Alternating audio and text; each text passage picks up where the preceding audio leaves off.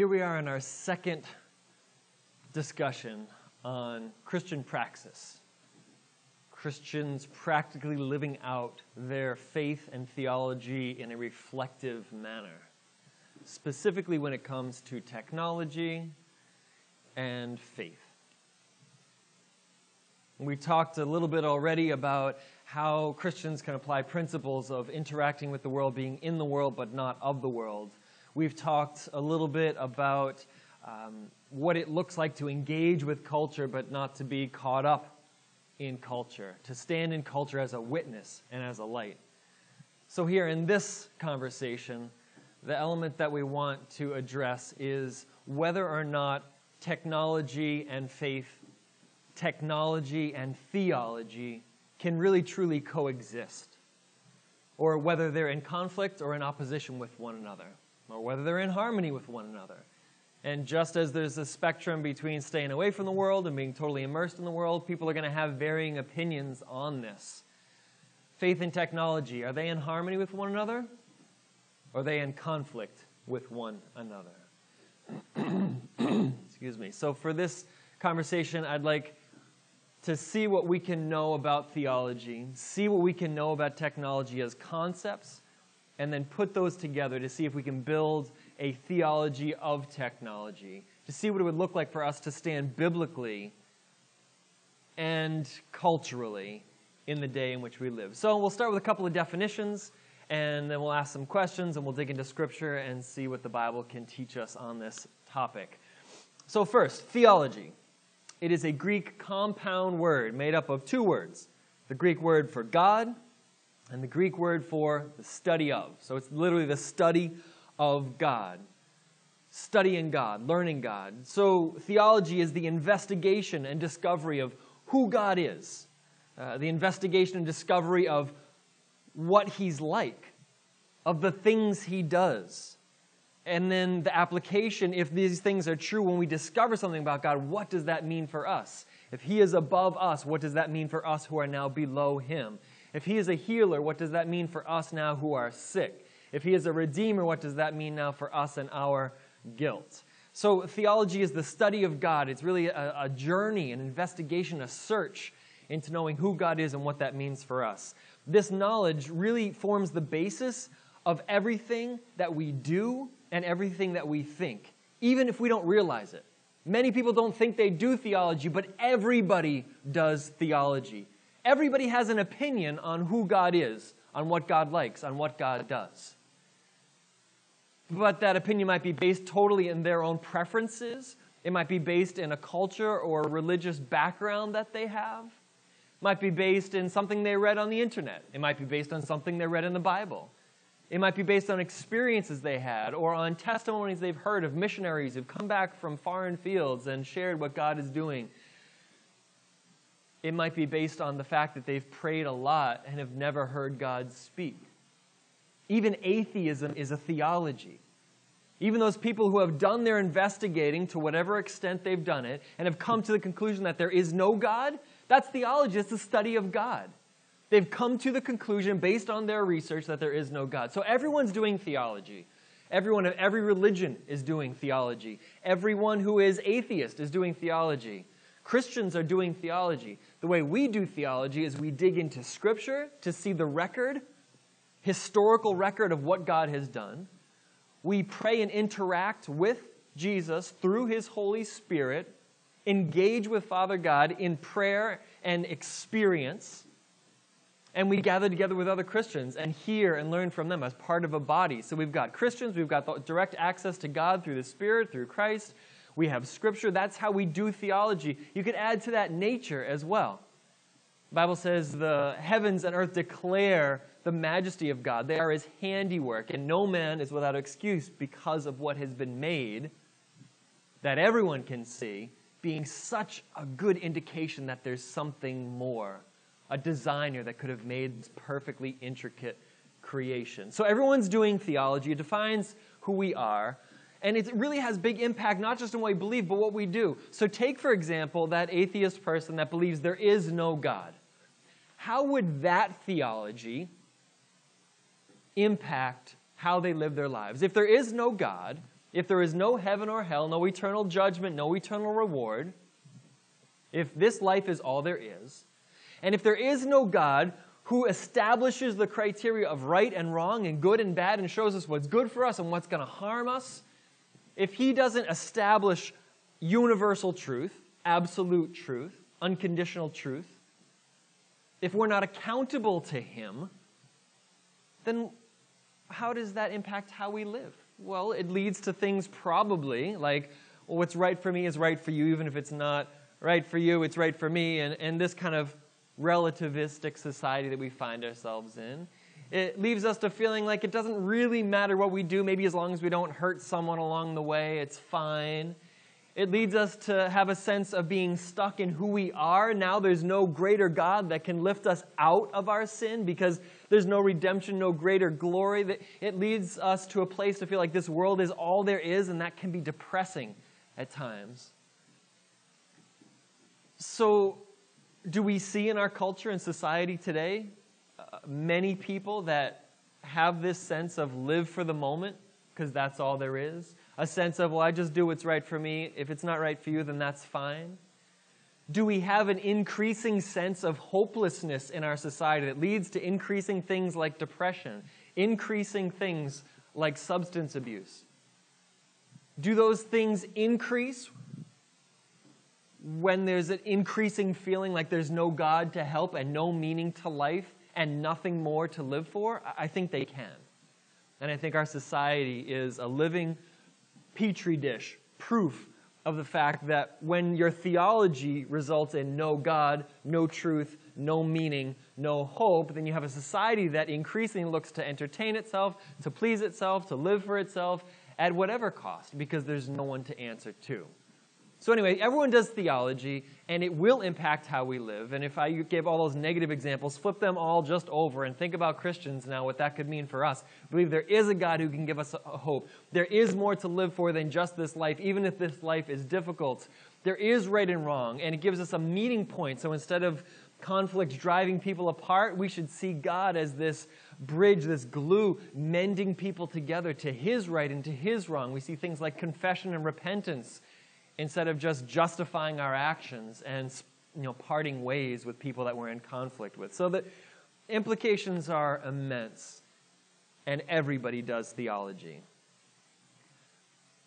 We need to define technology now to see, does it correlate? Can it fit in? Can it integrate with theology at all? Well, Webster's dictionary defines technology as the practical application of knowledge. Right? You're doing something, you're making something based on something you've learned or known. It's the practical application of knowledge, especially in a particular area. Or, another definition, he has three of them, it's a capability given by the practical application of knowledge. So now we can drive because we've invented the car. It's an application of it. Or, third definition, it's a manner of accomplishing a task, especially using a technical process or methods or knowledge. So we can do these things in this way. We now have this process. We have this capability. That's technology. But you see, it's based on discovery of knowledge. Scientists discover ways to look into atoms deeper, and so it explains more and more what the basic fundamental building blocks of creation are all about. But it's discovery of knowledge which then provides the capability to do something. So technology itself is built upon the discovery of knowledge. And we who understand that God created everything can recognize that any knowledge is a discovery of what God has already made. And therefore, technology can be the way that humans discover the knowledge of how God's creation can be practically used. And when you think of it in these two ways, the theology and technology, you see, they don't have to conflict at all. Technology certainly can draw us away from God, but it's not inherently anti-God. The question just is, who made the stuff that we're discovering how to use? So we put them together. Let's put them together and create a theology of technology here. A theological definition of technology could be this, creating our own definition here. any way that humans discover the knowledge of how God's creation can be practically used to make their lives better or easier or more productive. God's already made all the building blocks. We're just manipulating them. And when we discover something that can be done, it creates an opportunity for a new technology to be used. It can be used or it can be abused, but that's a secondary issue. The primary definition is the application of knowledge, and if God is the source of all knowledge and God is the author of creation, then technology is using what he has made for new ways to make our lives easier or to make our lives better, to improve things or to make us more productive. There's some sort of advantage in this new usage that we call technology. Now, if we take this concept of technology being, making things, there's an interesting point that we could observe in how we are like God. There's a lot of ways that we're not like God. There's a lot of ways that he's greater and different and completely other than us. But there are some ways that we're reflective of him, that we imitate him. We're made in his image. And theology has this Latin phrase called imago Dei, the image of God, which is used to describe what the Bible talks about as mankind being different from the animal kingdom, mankind being different from the plants and the fruits and the vegetables, mankind being different from angels, mankind being different from God. Mankind is created with a purpose of reflecting God, being made in his image, which gives us certain abilities and certain ways that we can be like God in a way that nothing else in all of creation can be like God. And I think technology is reflective of this. So we'll give it some thought here together. Can the invention and creation of new technologies be a reflection of God as an inventor and a creator?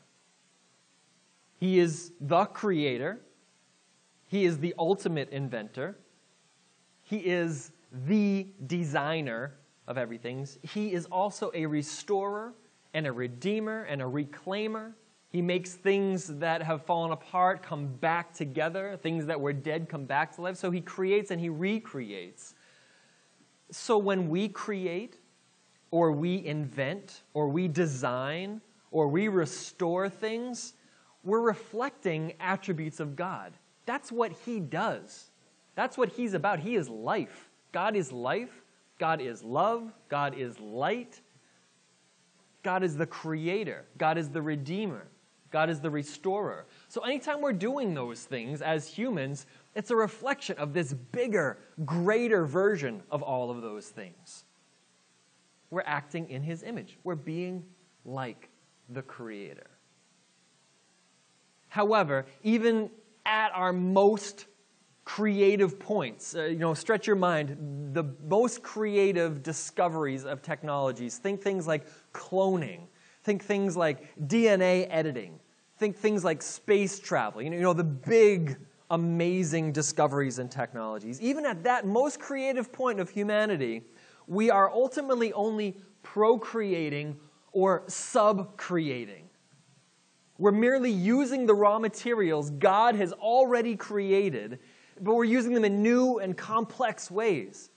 So we may be able to even take the DNA and molecules that God has created and use them to clone humans or animals, but we will never be able to create atoms and DNA and molecules ex nihilo. Another Latin phrase for us just means out of nothing, the way God did when he created the entire universe out of nothing. God didn't use raw materials to create. That's why he is the capital T, the capital C, creator. When we create, we have to use something. We have to start with something.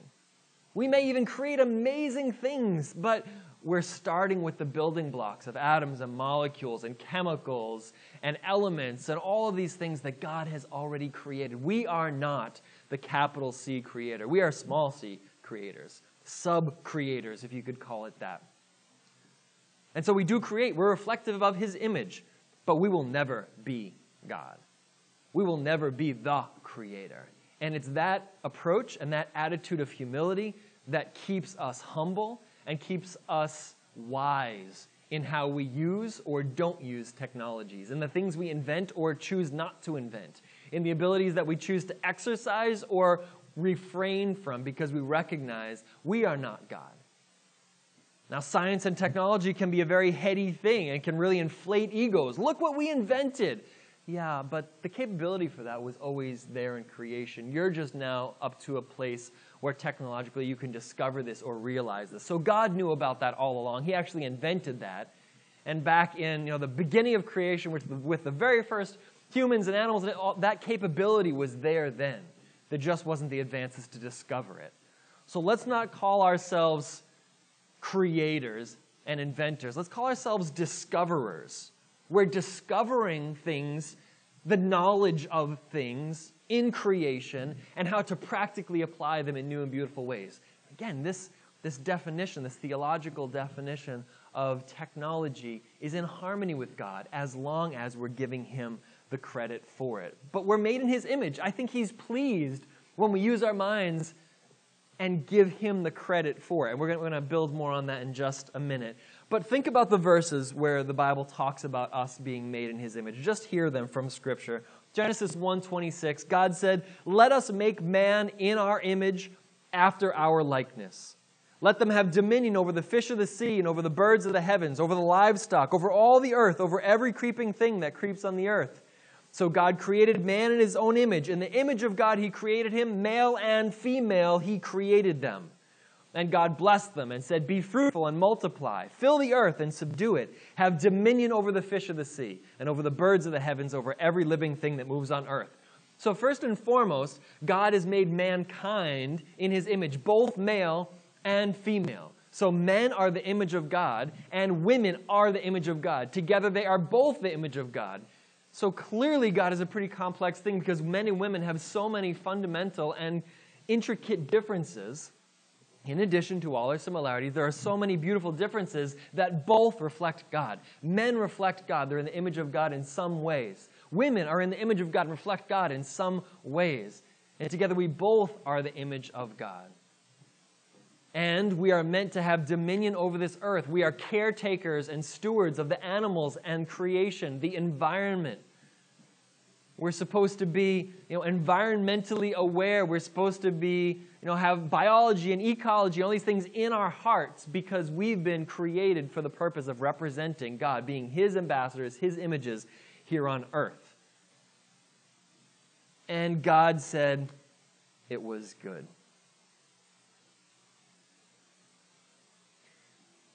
When we use technology in a way to reflect this relationship, this holy relationship, it honors God. It's what He invented us for. He created us to do this. So create, be creative. It's God honoring. But the humility has to be there to recognize sub-creation versus capital C, the Creator, and recognize who gave us the ability to create and to give Him glory through all of our creations. Then you get the smile of God. Then He's honored. If we take it a step deeper, Jesus, God in human form, the ultimate man, the perfect sinless one, our prime example of what it looks like, as well as the actual Redeemer of all mankind, all these beautiful things that are wrapped up in the complexity of Christ. Think about the ways that He was the image of God's creative power. Now, we might think of Him as the image of God's love, the image of God's forgiveness, the image of God's grace, because we might think of His work on the cross and His resurrection as being, the only thing that matters in Christ's life. And they are the ultimate thing that matters in Christ's life. But think about the entirety of His ministry culminating in this great event. And you see that Jesus was doing creative works all along. Think about the ways that Jesus was creative. And perhaps not with technology, but with creativity, bearing the image of God. Because there's a principle there that we can draw from. Every time that Jesus healed someone who was blind, He restored them. He recreated their sight. Every time Jesus raised someone from the dead, he brought back what was dead and he gave it new life. What's the difference between bringing someone back from the dead, as Jesus did, or God bringing Adam to life in the first place? You're bringing something that isn't into being. What about the multiplying of the loaves and fishes? You're taking something and you're recreating it. You're multiplying it. You're miraculously showing the creative power of God. His resurrection then becomes the most perfect example of that. The culmination of all of this creativity. Him conquering death, him being murdered for our sins, and saying the creative power of God will restore what was dead back to life. That's making something out of nothing. And only God can do that. And since Jesus did that, there's our confirmation that he is the Son of God. But even before his ministry, we recognize the Bible teaches that Jesus was involved with the history of creation as well as the beginning of creation. You know, Christ, as the third part of the Trinity, as the Word, as the Logos, was pre-existent with God from all time. So let's not even think about just the earthly ministry of Jesus. Let's back up to the creative process of God and recognize that Jesus was involved in that from the beginning too. Let's not just limit his creativity to those miracles and the resurrection. Let's recognize the Trinity here. Colossians 1:13-18 says it this way: He has delivered us, God, has delivered us from the domain of darkness and transferred us to the kingdom of his beloved Son, in whom we have redemption, the forgiveness of sins. He, Jesus, is the image of the invisible God. He is the firstborn of all creation, for by him all things were created, in heaven and on earth, visible and invisible, whether thrones or dominions or rulers or authorities, all things were created through him and for him. And he is before all things, and in him all things hold together. And he is the head of the body, the church. He is the beginning, the firstborn from the dead, that in everything he might be preeminent. So what did Jesus create? He created the universe. He created all the spirits, everything visible and invisible. And he created the church. He invented it. He started it, he established it, and he continues it. It says he continues. In him all things hold together. So Jesus is the ultimate fulfillment of God's creative work. He's involved in the process of establishing creation, of redeeming creation, of sustaining the people of God, and ultimately he'll be the judge of creation, this creation that he loves so much.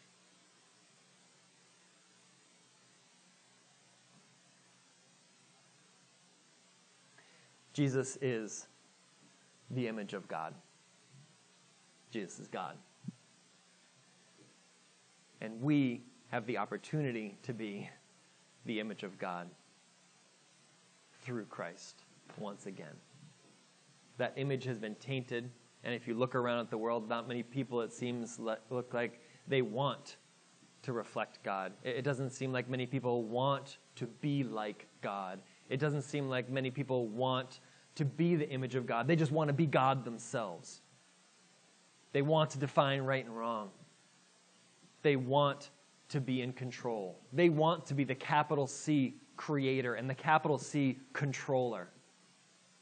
We've got to know our place, people. We have to know our place. Our place is under the Creator, following the Creator, reflecting him, and honoring him. So this brings us to a test, all right? This is a test that we can apply to ourselves. I encourage us all, myself included, to test ourselves in this way. I encourage us all when we're thinking about technology to test it in this way.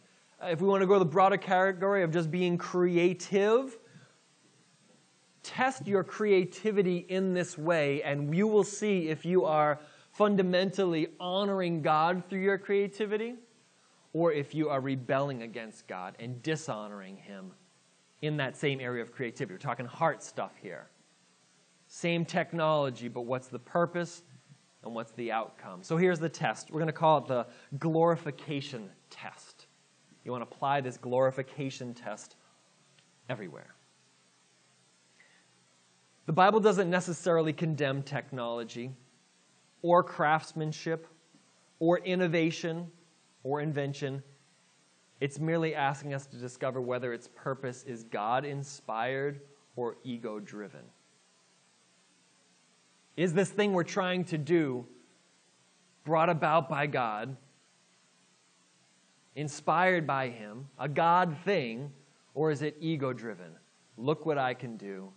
Look how smart I am. So the heart of the issue, it comes down to pride versus praise.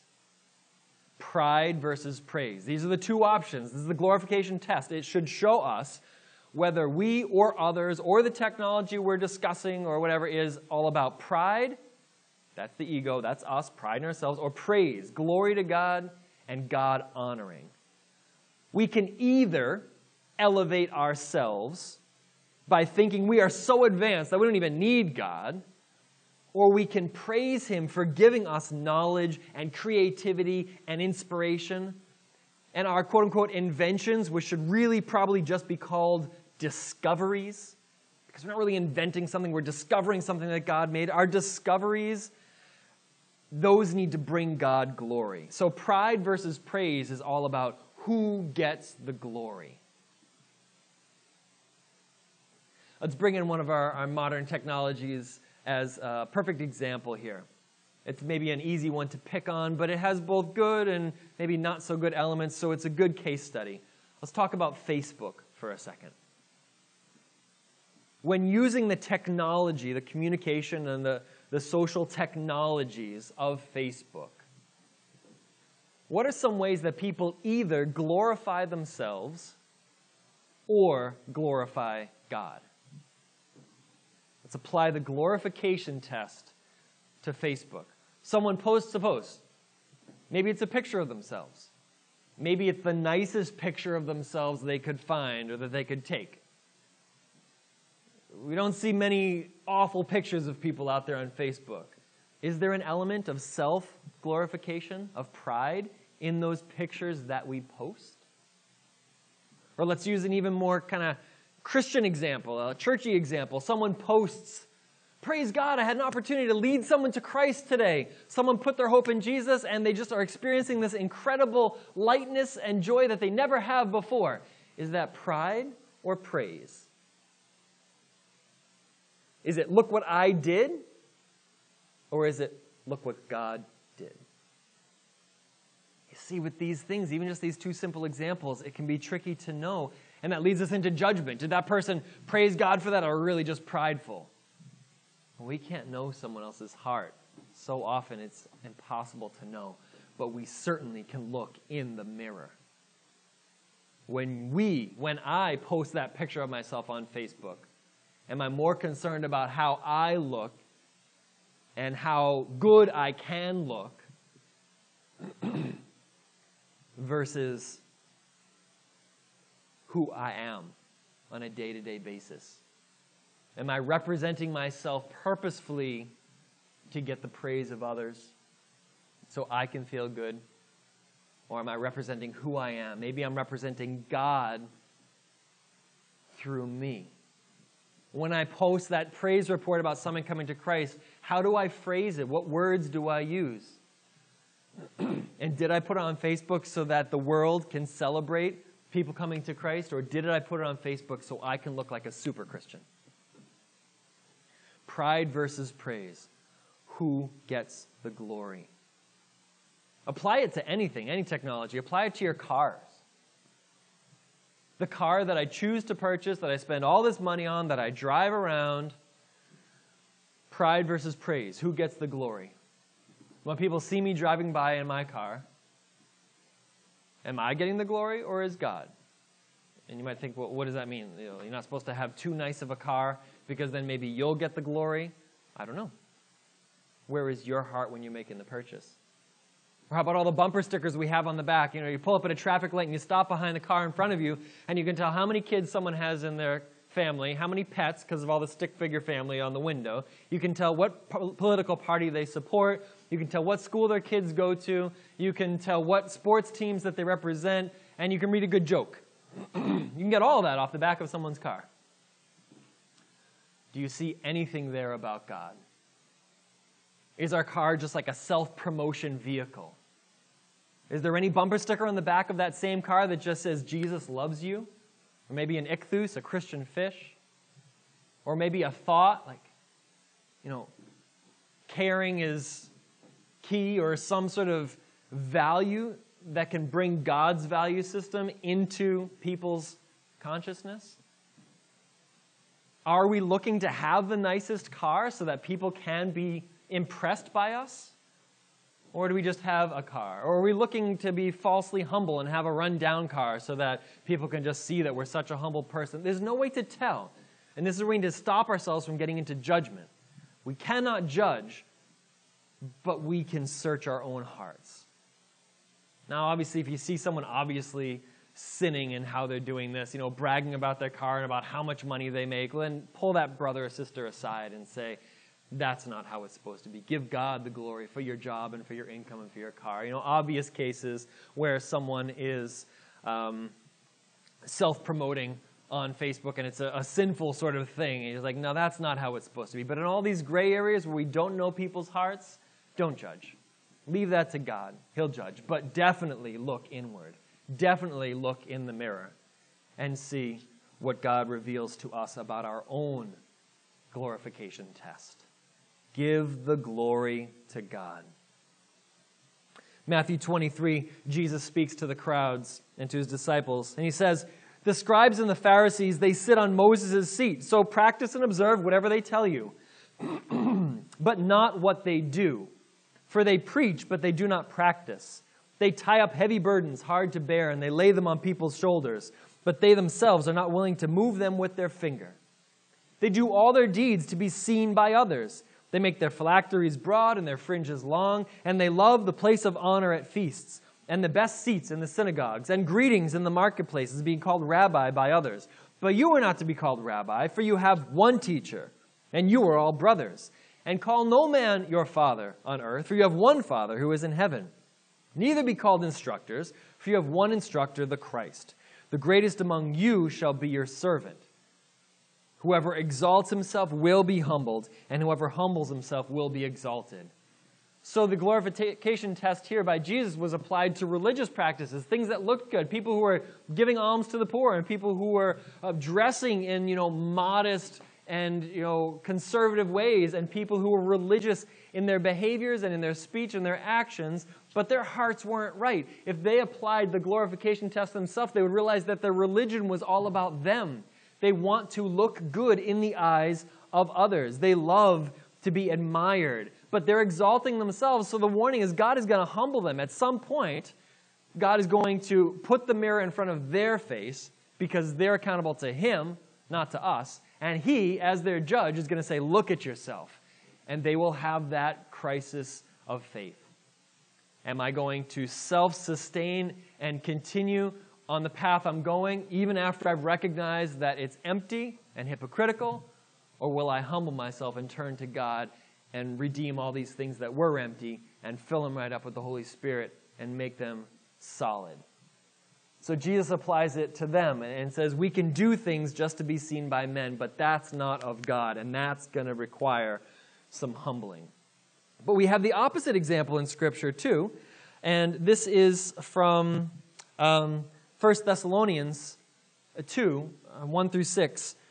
This is Paul writing about the apostles, and he says, you yourselves know, brothers, that our coming to you was not in vain. But though we had already suffered and been shamefully treated at Philippi, as you know, we had boldness in our God to declare to you the gospel of God in the midst of such conflict. For our appeal does not spring from error, so he's saying we're not wrong, or impurity, we're not greedy, or any attempt to deceive, we're not manipulating.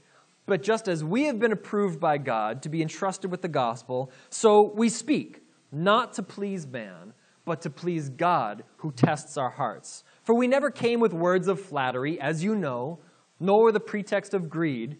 God is our witness. Nor did we seek glory from people, whether from you or from others, though we could have made demands as apostles of Christ.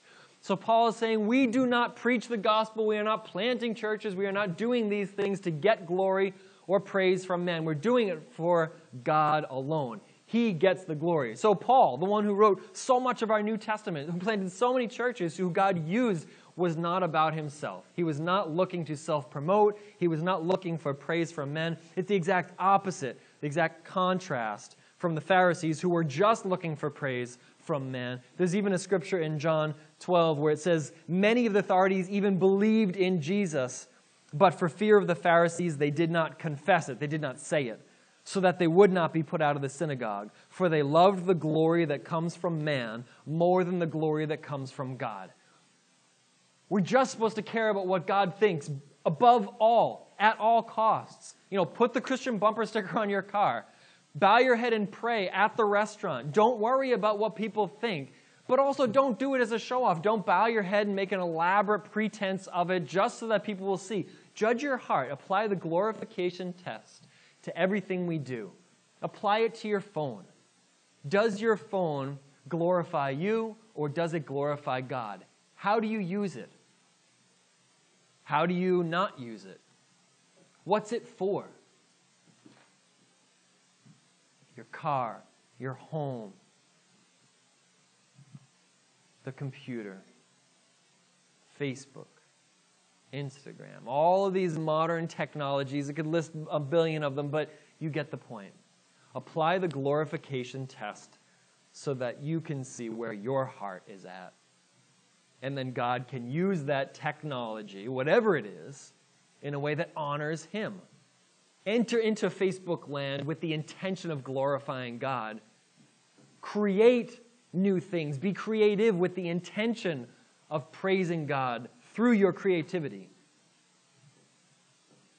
Not with the intention of being praised or applauded or being impressive to the people who see it.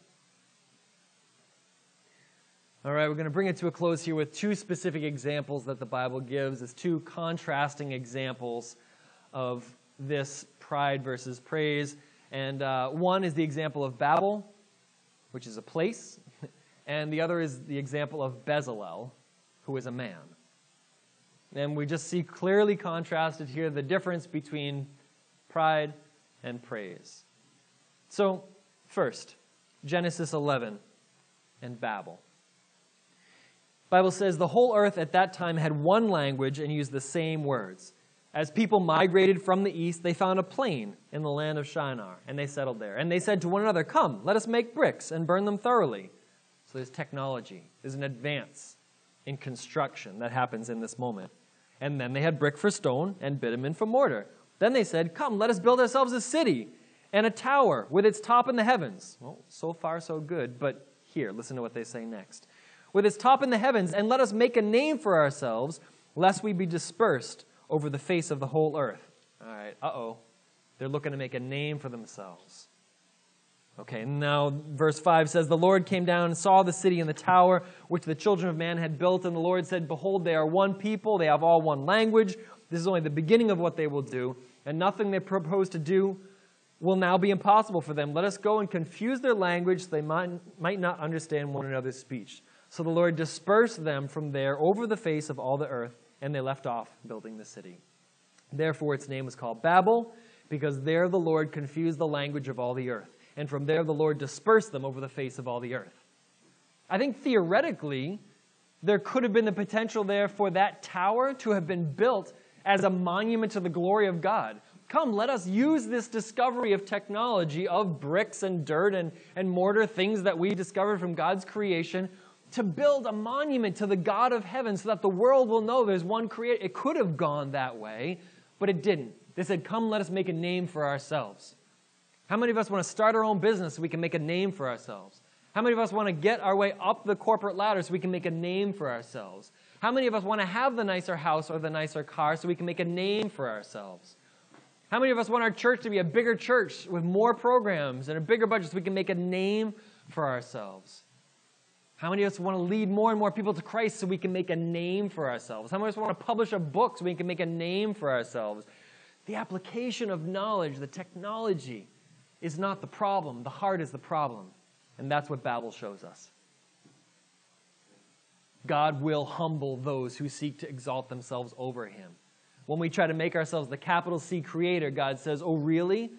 Let me show you who is in charge. And he will humble people like that. You could also look to the example of Daniel 4, 9 through 37. This is about Nebuchadnezzar. I won't read it for us now, but just look it up and think about it. It's another example. Nebuchadnezzar looked at his whole kingdom and says, look what I built. There's nobody like me. And he gets sent out into the wilderness. You know, his fingernails became long and his hair grew and he was crazy. He lost his mind.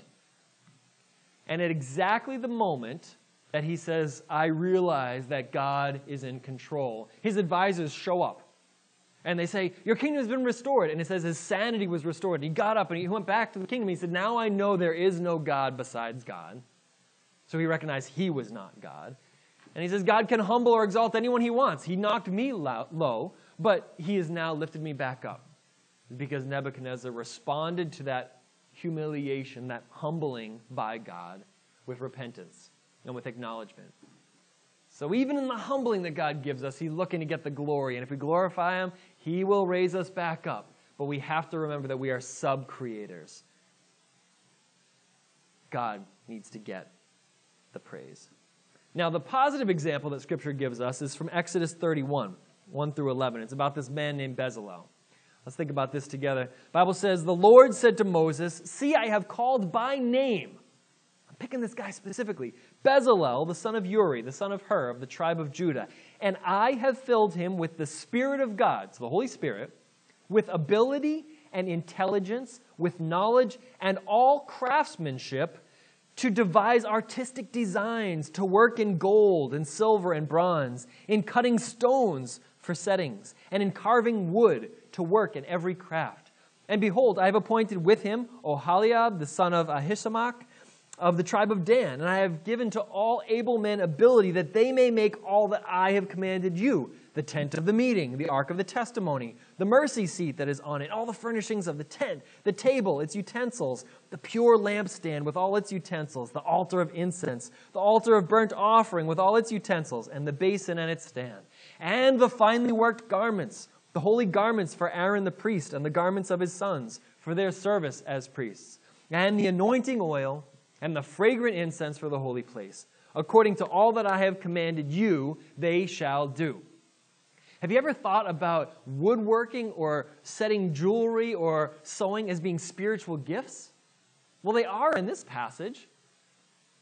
We always think of spiritual gifts as this sort of like theoretical thing or hypothetical thing or mystical thing, healing and speaking in tongues, or the very practical things like hospitality or brotherly love. And we forget that anything that God's Spirit equips us to do for his glory is a spiritual gift. It's a gift from God. Every one of our carpenters, every one of our jewelers, working for God on his behalf to give him glory, are working with the gifts that the Spirit has given him. And in this case, God gives a special anointing on this man Bezalel to be a craftsman in his image, to create the articles in the temple that no one else could have. He was like the Michelangelo of his day. He could do anything, and everything he did was perfect. That's the man you want building the tabernacle to declare God's glory. That whenever anybody looks at it, they're blown away. And they're not blown away by the name Bezalel. They're blown away by the concept of God that's communicated by that beautiful, artistic and creative and inventive craftsmanship. Bezalel's a little-known name, isn't it? We don't often talk about Bezalel. Many of us might not even recognize his name as we started this reading. That's perfect. That's perfect. Don't remember the man who did it. Remember the God who it's about. It's not about Bezalel, but God used him. That's the glorification test in the positive sense.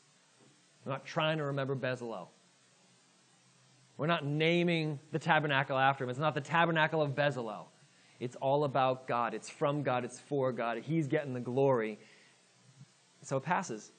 it passes the glorification test. So let's pull it all together. Having thought about these verses, having challenged ourselves to consider these points, what could be our final theology of technology as Christians? A biblical theology of technology could be this: God gives mankind both innate abilities as well as spirit-filled gifts that enable them to reflect and imitate His creative powers. And when those abilities are used to glorify them, He blesses them. When they're used to glorify Him, He blesses them. But when those abilities are used to defy Him, He overthrows them and reasserts His power. Does that make sense? God gives natural ability and spiritual gifted abilities for us to imitate Him. And when we use it to glorify Him, He blesses it like crazy. And when we use it to build our own Tower of Babel, or to say, look at me, or to do what we do to be seen by men, He will humble us fast. So our desire as God's people should be to stay humble, to be thankful that God grants us even a small portion of His creativity, and to seek ways to use our technology to glorify the God who gave men the ability to create anything in the first place.